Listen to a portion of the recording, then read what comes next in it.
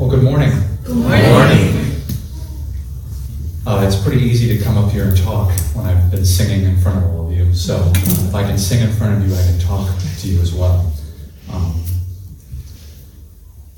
It's great to be here and to share God's word with you. This morning is all the more special to me because it was actually in this building about 12 years ago that I first heard the good news about Jesus Christ. I was helping volunteer at a vacation Bible school when this used to be North Ridgeville Baptist Church. And our very own Mike Botonic, Mike, you in here? He's out there. Mike Botonic was sharing the gospel with my group of 5-year-olds that Caitlin and I were chaperoning. And we were on the floor listening to him talk about the gospel. And I was supposed to be watching the kids, but in fact I might have been the only person listening. The kids were playing amongst themselves. God opened my heart to the truth about Jesus, and I've just never been the same. And that happened here on this property. So it's just so very cool to be here this morning to share the same truth. Before we begin, though, many of you know that October is Pastor Appreciation Month, and we do have 4 wonderful pastors here. They're pastors and they're elders, and I just really wanted to recognize them quickly. We have lead pastor Dan Graham, we have Pastor Tom Slater, Pastor Darrell Myers, and Pastor Mike Hain. As we round out the month, can we just give them a quick round of applause?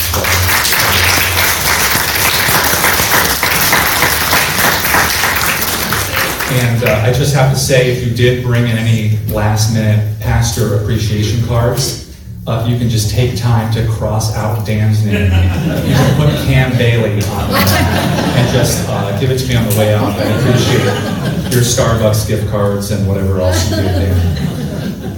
But in fact, I'm not a pastor, but what I've learned as I prepared for this sermon is it is not easy to write a sermon. It takes some serious time and effort. I don't know how many hours it takes Dan to prepare his sermon every week, but I know it can definitely eat away at his free time. So I got to thinking, what does Dan do on the weeks when he doesn't preach? And where does all of his free time go? I was able to get my hands on Dan's schedule, and the results were pretty startling. But on weeks where he does preach, which is most weeks, I learned that he wakes up at 4 a.m., he spends hours in prayer and Bible study preparing for the sermon. He eats nothing but chicken, rice, and broccoli. It's really good. He runs a 5K every day. He memorized Psalm 119. And occasionally he temporarily morphs into John Piper. But on weeks where he doesn't preach, it's quite a different lifestyle. He basically turns into a college student. He sleeps until noon every day. He puts the Bible away and he watches The Chosen as his quiet time. So we've got to talk about that. He eats every sample at Costco, and then he comes back the same day and does it again, which is like an unwritten rule of Costco. You can eat the samples, you just can't come back the same day. You got to come back the next day. Pizza and mac and cheese become his diet. He puts away the broccoli. And then instead of John Piper, he morphs into a human couch potato. So that's his schedule. We really got to get you back up here next week. Yeah, this is not good for your health. But in all seriousness, it's my honor and pleasure to be here to share the good news about Jesus. And we have a beautiful passage to go over today. We get to read and learn about what is possibly the most important paragraph in the entire Bible. Martin Luther was quoted as saying that this very passage in Romans is the chief point and the very central place of the epistle and of the whole Bible. But before we dive in, we do have to review how we got here to the end of chapter 3. Pastor Dan has spent the last 5 weeks walking us through the beginning of Romans, where the Apostle Paul tells us that God is righteous and perfect, we're sinners and we're imperfect, and we can't restore that relationship with God by any human means. And what this really breaks down to is Paul wants us to know that the Jewish Old Testament, or really any works for that matter, they can't reconcile our position before God. We ended our service last week with this verse from Romans 3:20. For by works of the law, no human being will be justified in his sight, since through the law comes knowledge of sin. And so we know that following rules and leading a religious lifestyle, abiding by traditions and rituals, those things will never save us. God's intention for the Jewish law was to reveal to people the sinful and broken condition of their hearts. Some have described the law like a railroad. The law is like the railroad tracks, but the tracks have no ability to carry the train to where it needs to go. It only serves to point the train in the right direction and carry it safely there. The law is kind of like that. It's intended to reveal the depravity in our hearts and point us to God for rescue. The law could never transform a person's inner heart. It could only change their behavior on the outside. They appeared to be leading a godly lifestyle, but on the inside it was different. Martin Luther King Jr. knew this well enough when he said, "It may be true that the law cannot make a man love me, but it can restrain him from lynching me." And he was speaking in terms of the criminal law in the United States, but the truth remains that the law can only lead to behavior change, not heart change. And it's at that point in the letter to the Romans that we begin today, and Paul pulls no punches in pointing to Jesus as the solution. As we go, I'm going to give us 4 truth statements that are outlined in your bulletin if you're following along, and then I'll tie it together with a application principle at the end. So we begin at verse 21. But now, the righteousness of God has been manifested apart from the law, although the law and the prophets bear witness to it. The righteousness of God through faith in Jesus Christ for all who believe.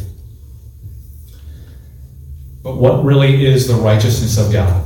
I had to do some research on this. A study of the Bible and of the Hebrew and the Greek scriptures revealed that the terms righteousness and justice are actually a part of the same word group, and they can be really viewed as a single attribute of God. So, in a wide sense, God's righteousness means that he always does what is right, and he's the absolute measure of good. But in a narrow sense, God's righteousness can also mean rendering correct and appropriate judgment, and that's more closely aligned with what we would understand as justice. Therefore, God's righteousness and justice also demand that he dispense proper punishment and wrongdoing in his creation. Proper punishment for wrongdoing in his creation. In Ezekiel chapter 18, we learn that the soul who sins shall die. And God says in Exodus 34 that he will not clear the guilty. And so your first truth statement is this: God always does what is right, but he must also punish sin. So, with righteousness and justice properly defined, what is Paul saying in these verses? He's telling us that prior to Jesus' life, death, and resurrection, God's righteousness was revealed to us through the Torah, or the law, but really all of the Old Testament scripture. But now, righteousness is available to all through faith in Jesus Christ and what he accomplished on the cross. But why do we need to believe in something to be righteous? Can't we just strive to live the best lives possible, help other people, and make the world a better place? That argument is addressed with a staggering declaration in verse 23. There's no distinction, for all have sinned and fall short of the glory of God. For all have sinned and fall short of the glory of God. It's undeniable and quite unsettling to learn that all people everywhere for all time are sinners who cannot reach God on their own. And what is God's glory? Again, I had to research and define this, because if we fall short of it, we should know what it is. In the Bible, God's glory often refers to that dangerously bright light that surrounds God whenever he reveals himself. But in this case, it may better refer to God's honor and his reputation, his renowned perfect character. So Paul is telling us that we have all sinned and we have all failed to meet that standard that God expected of us when he created us. That phrase, fall short, was really used in situations like archery, where the shooter would attempt to hit a target with his arrow, but he didn't put enough power behind his draw stroke, and the arrow fell short of the mark. And that's much like us as we attempt to live good lives to meet a heavenly standard of God's holiness. I've also heard it described like a high jump competition, where athletes are trying to vertically jump as high as possible. But we can imagine God watching from 30,000 feet in the air, while the people below can only jump a few feet. We'll never be able to bridge that gap, that separation, by our good works. And so your second truth point is this: there is no human way to solve our separation from God. There is no human way to solve our separation from God. Now, while that's obviously bad news, there is good news in verse 24. Although all have sinned and fall short of the glory of God, we are justified by his grace as a gift. Did I mess the verses up? No, I got it. All people are fallen and sinful, and they're justified by his grace as a gift through the redemption that is in Christ Jesus. Now, again, what does justified mean and what does redemption mean? I felt like I just had to define these terms. J.D. Greer says that justification is not a process, but it's a pronouncement whereby we are declared righteous all at once. It's not a transformation of our hearts, and it's not infused into us, but it's credited to us. So it's a single, eternal, legal declaration by God that we are righteous in his sight, and he no longer looks upon us as guilty sinners. We do continue to sin after we're justified, of course, but God does not count our sins against us, and we are declared innocent. And redemption is the restoration or return of something through an exchange. So what Paul is saying in verse 24 is that although we are guilty, God pronounces us innocent by his grace, which is his undeserved favor and goodness. And that's a gift through our faith in the restoring work of Jesus Christ on the cross. It's a lot. Our redemption, though, could be better explained using the example of a grocery store coupon. Let's say Scott Schrumpf walks to his mailbox one morning and he finds a coupon for a free 10-pound brisket at Giant Eagle. He jumps for joy and he squeals like a little girl, because if you know anything about Scott, he is a devoted carnivore. He jumps in his shiny white Mustang and he hightails it to the market district, where he locates his delicious prize behind the counter. Now, although that brisket is actually $100 and involved the death of an animal, it will be free for Scott. But the coupon in his hand is meaningless until he presents it and redeems his item. Now, that's obviously not a perfect analogy, but the truth remains that Jesus redeemed us. He restored us. He bought us back from the consequences of our sin, which we already learned is death, by not only dying for us, but instead of us. Justification is free to us, but it was costly to God. And that leads us into verse 25, talking about Jesus, whom God put forward as a propitiation by his blood, to be received by faith. This was to show God's righteousness, because in his divine forbearance he had passed over former sins. Now that term propitiation, it's the cause of great speculation and debate, but what it really means here is to satisfy the wrath of God against sin, or to turn away God's wrath, or to offer a sacrifice that appeases God's just judgment and his righteous anger against us and our sin. Jesus offered himself as a sacrifice on our behalf, and by switching places with us, God's wrath against sin was satisfied, and he became propitious towards us, or favorably disposed towards us. This is also sometimes referred to as the Great Exchange. Jesus took our place, satisfied the wrath of God that we deserved, and we in turn are looked upon by God as innocent of sin and its eternal consequences. This concept was rooted in the Jewish Day of Atonement, or Yom Kippur, which is described in Leviticus 16.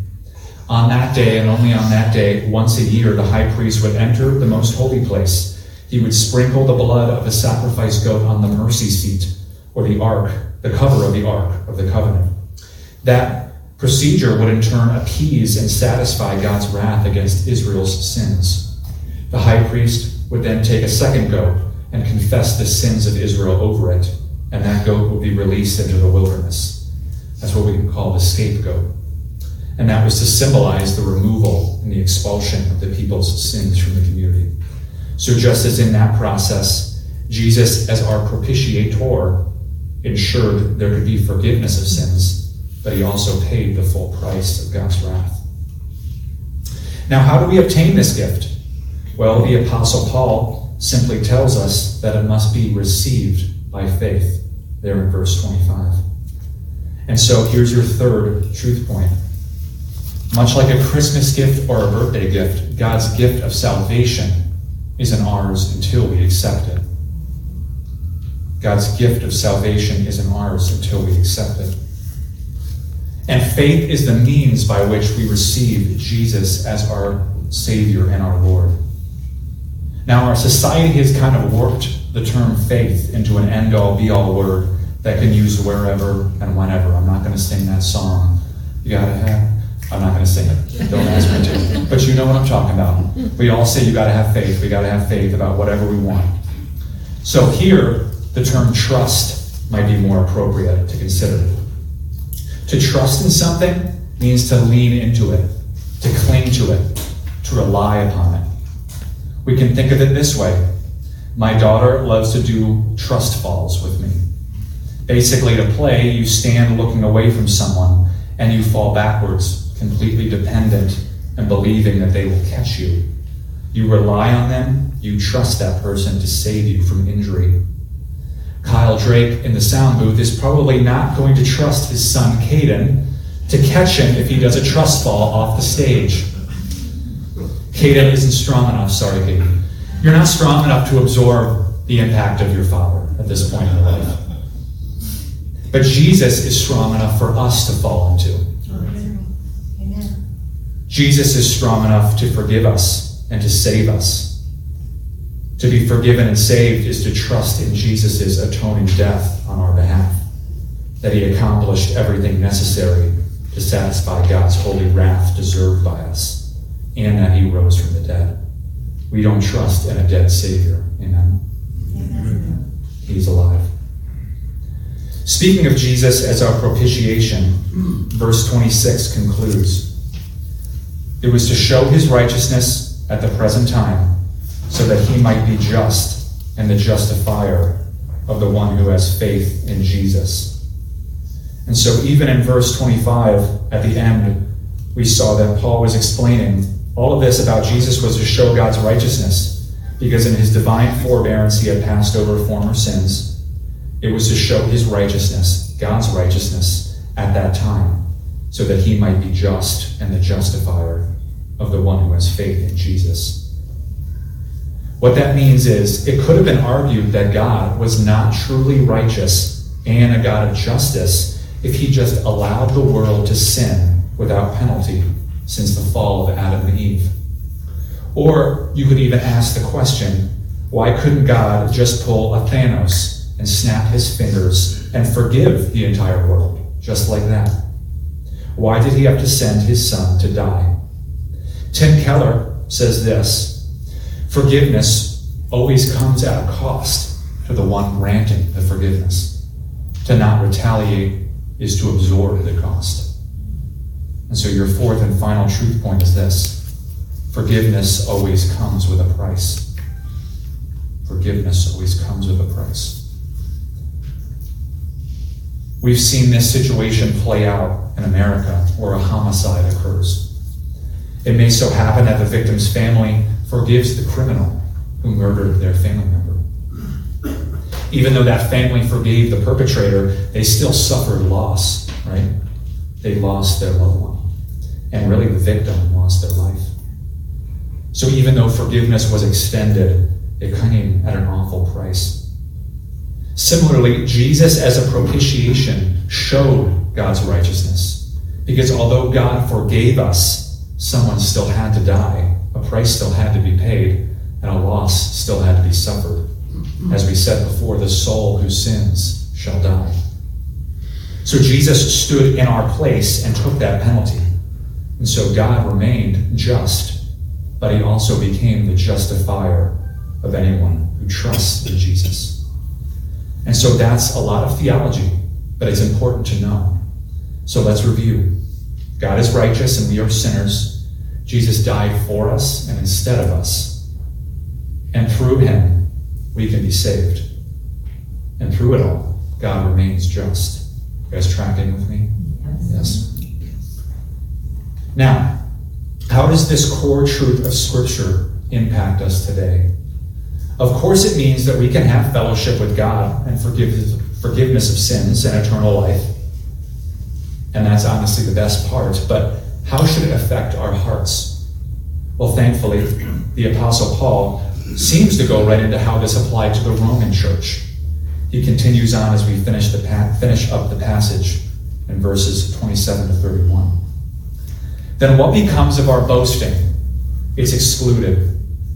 By what kind of law? By a law of works? No, but by the law of faith.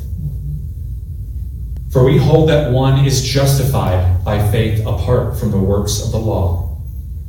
Or is God the God of Jews only? Is he not the God of Gentiles also? Yes, of the Gentiles also, since God is one, who will justify the circumcised by faith and the uncircumcised through faith. Do we then overthrow the law by our faith? By no means, on the contrary, we uphold the law. Listen, what this means for all of us is this. We cannot take any credit for our salvation. We have no platform to boast about earning our position before God. Paul just spent pages explaining that there is nothing we can do of ourselves to rectify our situation. The main problem is pride. And what is pride? Well, if you ask Siri, like I did, she'll say that pride is a feeling of deep pleasure or satisfaction derived from one's own achievements. Pride is a feeling of deep pleasure or satisfaction derived from one's own achievements.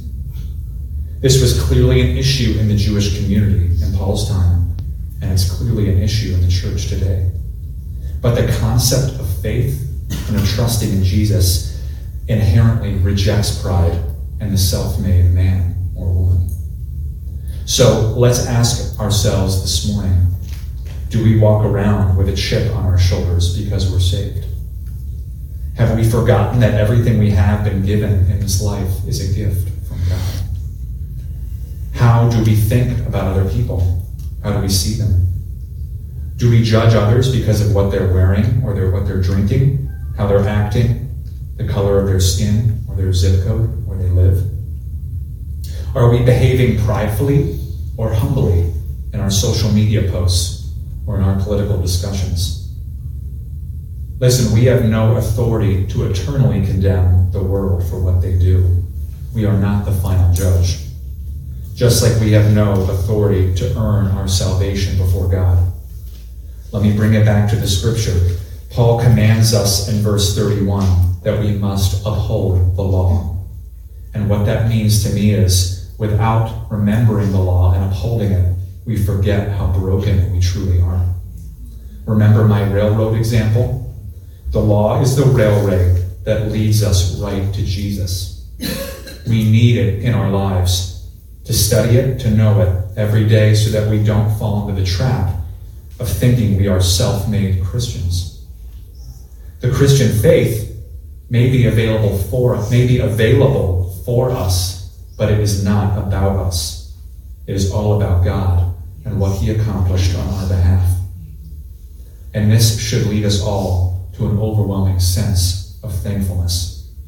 And so your last point is this. Dismantle your pride by living with an attitude of gratitude. Dismantle your pride by living with an attitude of gratitude. The Jewish Christians in Rome thought the fact that they were circumcised entitled them to more abundant blessings than others. Today we need to remember that although we've accepted God's free gift of salvation, if you hear and you have accepted it, you're not intrinsically better than anyone else. Everything we've just read and reviewed should lead us straight to our knees in thanksgiving before God. Never let the lure of pride make you forget that. Paul writes in his first letter to Timothy that the love of money is the root of all evil. But I would have to think that the love of ourselves is a close second to that. Isaac Watts knew this truth well enough when he wrote the first verse to his timeless hymn, "When I Survey the Wondrous Cross." When I survey the wondrous cross on which the Prince of Glory died, my richest gains I count but loss, and pour contempt on all my pride. This morning, our only boast should be in the Lord and what he has done. Pride has no place in God's kingdom. Bill, you can come on up. So we are going to end with a hymn that I'm sure most of you know. It's called Amazing Grace, written by John Newton. And I want to put the lyrics on the screen here to explain something to you. Here's the first verse. Excessive works, how sweaty the sound that came from the God in me.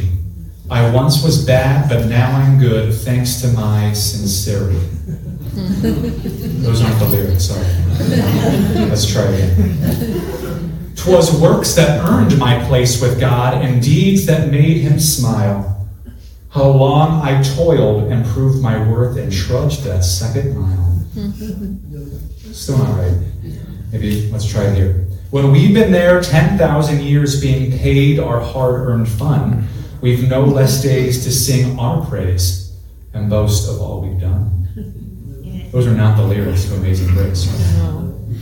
Sometimes I feel like I sing songs like that, though. So we need to be careful that those are never the position. That's never going to be the position of our heart when we sing before God, when we praise Him, when we go throughout our days. We're going to end with the real words, amazing grace. And the great thing about grace is it's undeserved. It's a gift. So there's nothing to boast about except in the giver. By the way, I didn't write that. Charles Swindoll wrote that. Okay. I needed to end by saying that because that was pretty funny to prove a point. So we will end with Amazing Grace. Would you just stand with me and Bill as we end our service today?